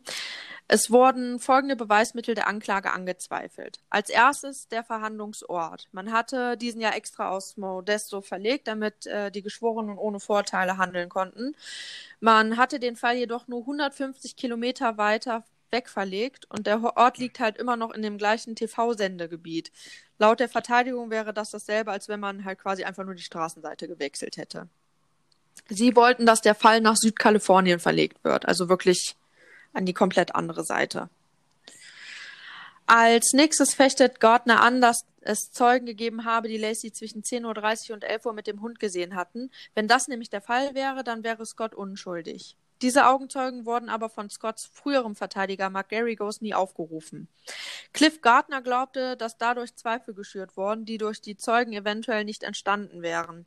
Niemand weiß jedoch, ob es diese Zeugen überhaupt gab. Also das weiß halt keiner.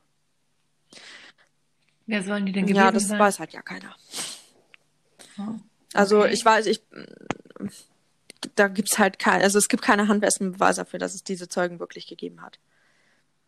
Aber man hätte doch sagen können, er kann die in Ja, Zeugenstand ja, rufen. es ist noch nicht so weit, dass es Ach, der läuft gerade aktuell, das Berufungsverfahren? 13 Jahre nach 2005.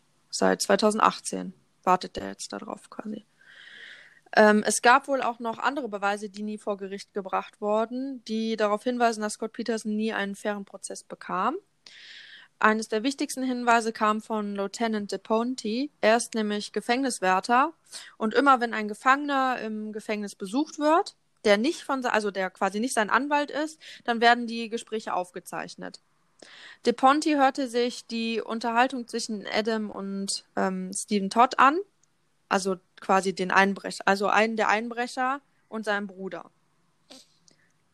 Okay, warte mal, also der Beweis geht jetzt nicht um das Gespräch von Scott mit jemandem, sondern um die kleinen Verbrecher. Um einen von den kleinen Der hat nämlich Verbrechern. mit seinem Bruder Okay. geredet. Und zwar hat er da gesagt, also laut ihm haben hat Lacey die beiden erwischt und damit konfrontiert.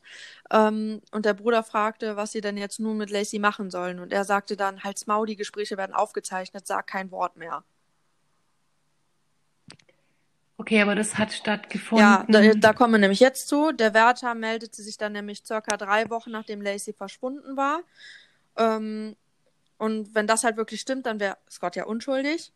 Die Verteidiger erfuhren im ersten Prozess erst sehr spät davon und konnten dem Hinweis dann auch nicht richtig nachgehen. Und das finde ich halt irgendwie auch wieder voll komisch, weil, also da setzt man doch alles dran. Da irgendwie dann. Naja, die Geschworenen hatten diesen Hinweis jedenfalls nie vorgelegt bekommen. Und Cliff Gardner suchte nun die Aufnahmen und den Wärter. Die Aufnahme ist jedoch verschwunden und der Wärter will da halt nicht drüber reden. Und das finde ich irgendwie, ich weiß es nicht. Also, naja, mithilfe dieses Hinweises könnte die Verteidigung durchbekommen, dass Scott Petersons Verhandlung von vorne beginnt. Aber es gibt halt echt noch bis heute sehr, sehr viele Fragen, die offen bleiben. Also viele gehen halt wirklich davon aus, dass der Hinweis, der besagte, dass Lacey die Einbrecher erwischt hatte, wie quasi eine stille Post weiterverbreitet wurde und es dafür aber nie Beweise gab und das quasi nur von der Verteidigung erfunden wurde. Also quasi, dass man dann halt immer weiter, ja, es gibt diesen Hinweis, aber wie so eine stille Post, wo halt jeder noch irgendwas dazu dichtet. Und dass es da aber quasi keine handfesten Beweise für gibt. Denn die Beweise sprachen nämlich eher dagegen. Es sprach nämlich alles dafür, dass der Einbruch wirklich am 26. stattgefunden hatte. Und dann konnte Lacey die beiden auf jeden Fall definitiv nicht mehr erwischt haben. Außerdem... Das ist eben auch, was mich irritiert hat, der ja, Zeitstrahl. Genau. Außerdem fliehen halt Einbrecher im Durchschnitt eher, wenn sie erwischt werden, als dem Zeugen etwas zu tun. Und es wurde halt von der Familie von Lacey $500.000 Belohnung ausgesetzt für brauchbare Hinweise. Und man geht halt davon aus, dass einer der beiden Einbrecher dann wohl eher den anderen ans Messer geliefert hätte, um das Geld zu bekommen.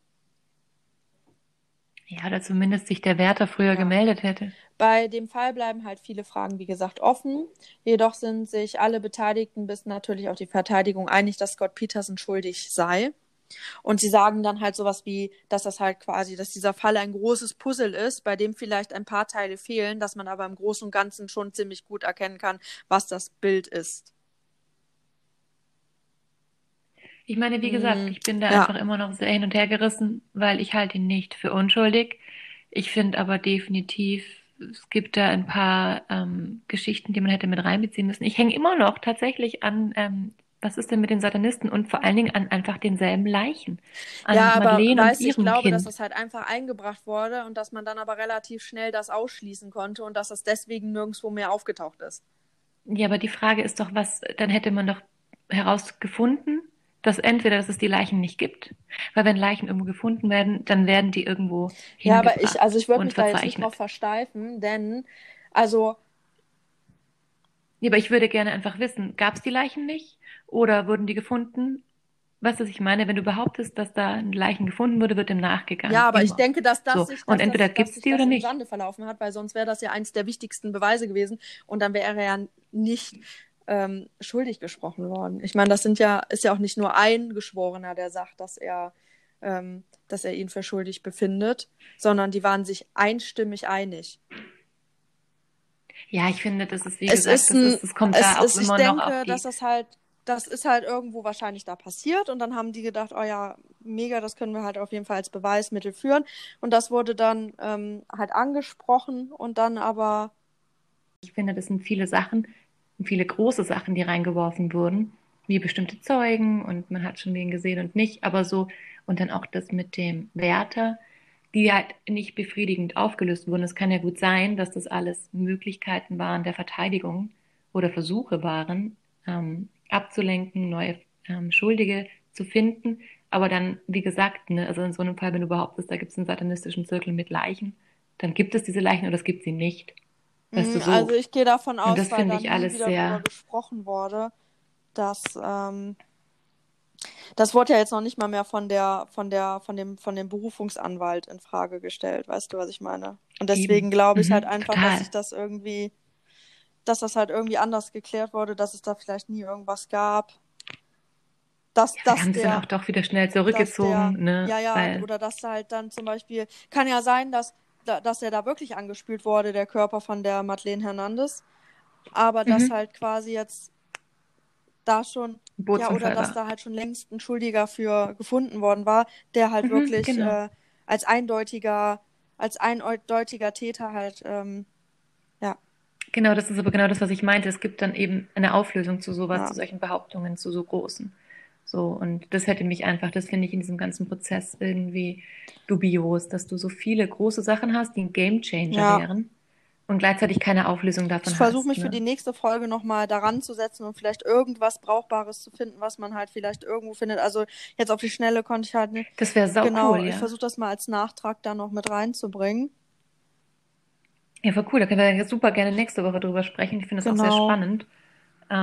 Verstehe aber auch, ich meine, wie gesagt, wenn es im Also weiteren es Verlauf wurde der auf jeden Verhandlungen Fall nicht in kam, dem, was ne? ich jetzt recherchiert habe, nicht weiter angesprochen. Und deswegen denke ich halt einfach, dass sich das irgendwie im Sande verlaufen hat, dass es halt eine Bemerkung war, also dass es halt irgendwie mit eingebracht wurde und nachher keinen handfesten Beweis halt dafür gab, dass es halt überhaupt irgendwie so war.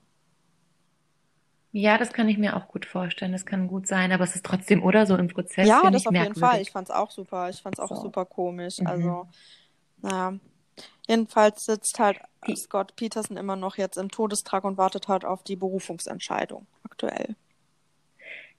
Das finde ich ja auch irgendwie, also ich finde ganz viel dubios an dieser Geschichte, eben auch seine nicht vorhandene Reaktion, weil ich war halt so, im ersten Moment habe ich mir gedacht, okay, der hat vielleicht resigniert, ne? Es ist vielleicht wirklich auch so, dass der einfach dass er einfach resigniert hat und ihm einfach auch alles egal ist gerade. Und dann legst du aber keine Berufung an eigentlich. Also das sind so viele Widersprüche irgendwie auch und ich kann mir zu ihm gar kein Bild ich machen, auch muss nicht. ich Ich sagen. finde, er ist halt wirklich ein ganz komischer, ja, ich will nicht sagen komischer Kerl, aber der ist halt ein eigener Kerl. Also der hat so viele Dinge gemacht, die halt wirklich echt komisch sind, wo man sich denkt, ja, das ist halt ganz klar. Aber auf der anderen Seite denkst du dir dann so, ja, aber es gibt ja keine es gibt ja keine eindeutigen Beweise, die das halt wirklich alles jetzt beweisen, dass er wirklich der Täter ist. Ja, oder eine Stellungnahme von ihm. Ich bin schuldig, ich bin unschuldig, weißt du, so. Irgendwie, das ist halt zumindest, weiß ich nicht. Ich meine, klar, ohne Geständnis ist immer ein bisschen, außer du hast wirklich ganz, ganz, ganz klare Beweise und die Mordwaffe, die auf ihn zurückzuführen Wobei jetzt ist die und so. Staatsanwaltschaft in so einem Interview gesagt hat, dass dass kein Fall zu 100% sicher aufgeklärt sein kann. Also das ist immer noch irgendwo, dass die Verteidiger quasi immer noch irgendwo was finden, wo man sagen kann, ja, okay. Das glaube ich, meine, außer du hast Verständnis und wirklich so, aber da bin ich auch, das macht auch Sinn, das finde ich auch eine kluge Annahme, dass du sagst, ich kann nie zu 100% sicher sein, außer die Person, die ich verdächtige, sagt mir, sie war es. Das finde ich einen klugen und einen guten Ansatz. Also ich sage, gucken wir uns jetzt zum Beispiel nochmal den Fall von letzten Mal an, also Anders Breivik, da gab es ja jetzt nichts, wo man sagt, da gab es auch nichts zu rütteln, nein, definitiv nicht. Ja, das ist schon. Aber jetzt im Vergleich zu dem, wie gesagt, ich finde, der Täter hier ist irgendwie schwierig greifbar für mich, weil ich sehe, dieses Doppelleben ist dubios, auch die Ankündigung, sie wird nicht mehr da sein, ist dubios. Also es spricht ja schon alles gegen ihn und ich bin auch, wie gesagt, ich glaube schon, dass er schuldig ist, aber nicht auf einem Level, dass ich sagen kann, zu Ja, 100%. das stimmt. Also ich habe das Gefühl, irgendwas spielt da noch mit, irgendwie ist da noch was. Irgendwas ist halt nicht aufgeklärt und das ist für mich voll Ja, das unbefriedigend, muss stimmt. ich sagen. Ich habe gerade nämlich nicht das Gefühl, dass das jetzt geklärt ist zum Guten. Also in so einem Fall zum Guten, in Anführungsstrichen, ne? Aber Ja. weißt du, was ich meine? Also ich habe mir jetzt auf jeden Fall fest vorgenommen, dass ich da weiter ein bisschen irgendwie dranbleibe. Ich gucke mal, wenn sich da irgendwas tut, dass ich euch dann auch immer mal ein Update geben kann. Mega cool, ja. Würde ich mich sehr Ich darüber bin freuen. Finde wirklich ich sehr gespannt. Also spannend. die Staatsanwaltschaft ging jetzt in der Reportage nicht davon aus, dass er überhaupt nochmal eine neue Verhandlung bekommt. Also die gehen davon aus, dass dieser Berufungsantrag abgelehnt wird. Das war vor einem Jahr. Ich Mhm. habe jetzt im Internet nichts finden können, dass sich irgendwas geändert hat. Gut, die kann man ja auch aber wiederholt Ja, stellen, ne? kannst du auch. Mhm. Ich meine, mit Also einigen das Dingen heißt, haben die auch eventuell ein bisschen recht. Ich sag mal hier mit diesem, dass das halt nicht nur 150 Kilometer weit weg in den gleichen Sendegebiet verlegt wurde. Ja, ne, also ja, dass da so eine Meinung auf jeden Fall schon genau, das polarisiert ist war. halt immer, das ist echt Das ein verstehe ich Problem. Ne? auch. Also ich finde schon, dass das dann halt auch ja wirklich zu 100% aufgeklärt werden sein muss. Also, naja, ich bin auf jeden Fall gespannt. Ich glaube aber auf jeden Fall, dass dieser Fall halt sehr fesselt. Weil, Also mich hat er ja, sehr ich gefesselt. glaube, das tut er, weil man sich so mit Lacey Peterson irgendwie identifizieren kann. Sie ist halt quasi eine Tochter, eine Freundin, eine schwangere Frau, die jeder halt in seiner Nachbarschaft oder im engsten Freundeskreis halt auch irgendwie findet, weil die ja quasi auch wirklich eine augenscheinlich super Ehe geführt haben. Und ich meine damit nicht quasi, dass sie nach außen hin eine schöne Ehe geführt haben und nach innen hin Probleme hatten, sondern Lacey hat halt nie irgendwo erwähnt, dass die halt irgendwie mal gestritten haben, dass es irgendwelche Unstimmigkeiten gab oder so. Also,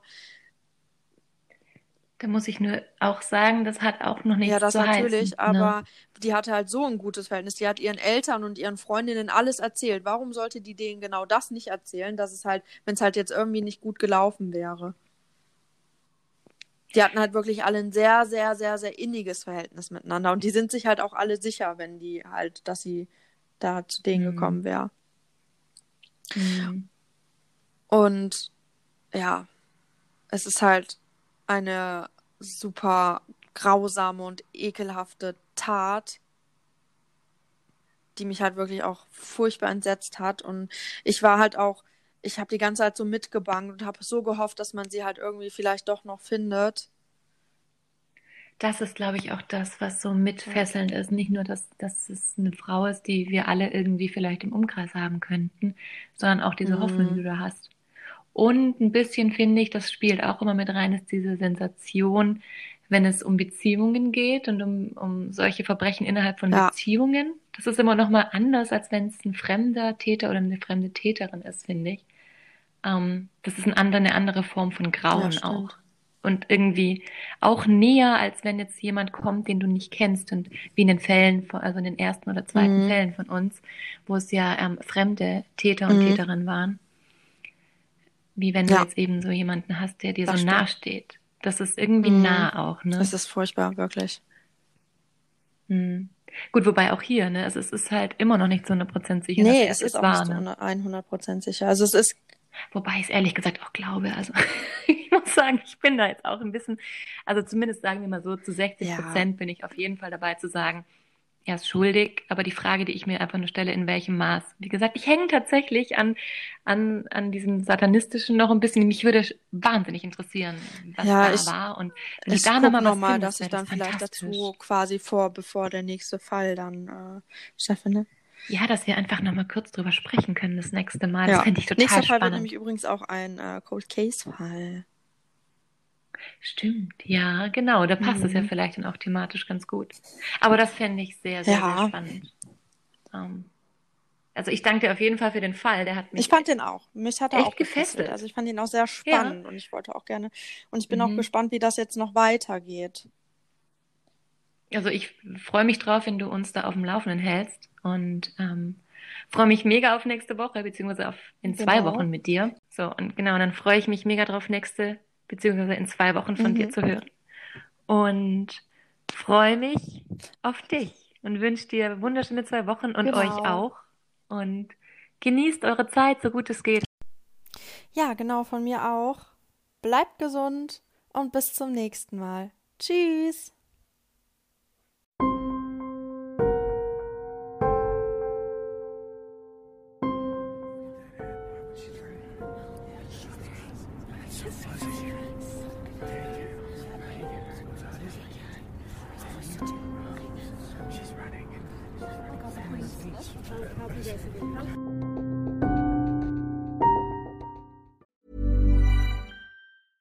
Imagine the softest sheets you've ever felt. Now imagine them getting even softer over time. That's what you'll feel with Boll & Branch's organic cotton sheets. In a recent customer survey, 96% replied that Boll & Branch sheets get softer with every wash. Start getting your best night's sleep in these sheets that get softer and softer for years to come. Try their sheets with a 30-night guarantee. Plus, get 15% off your first order at bollandbranch.com. Code BUTTERY. Exclusions apply. See site for details.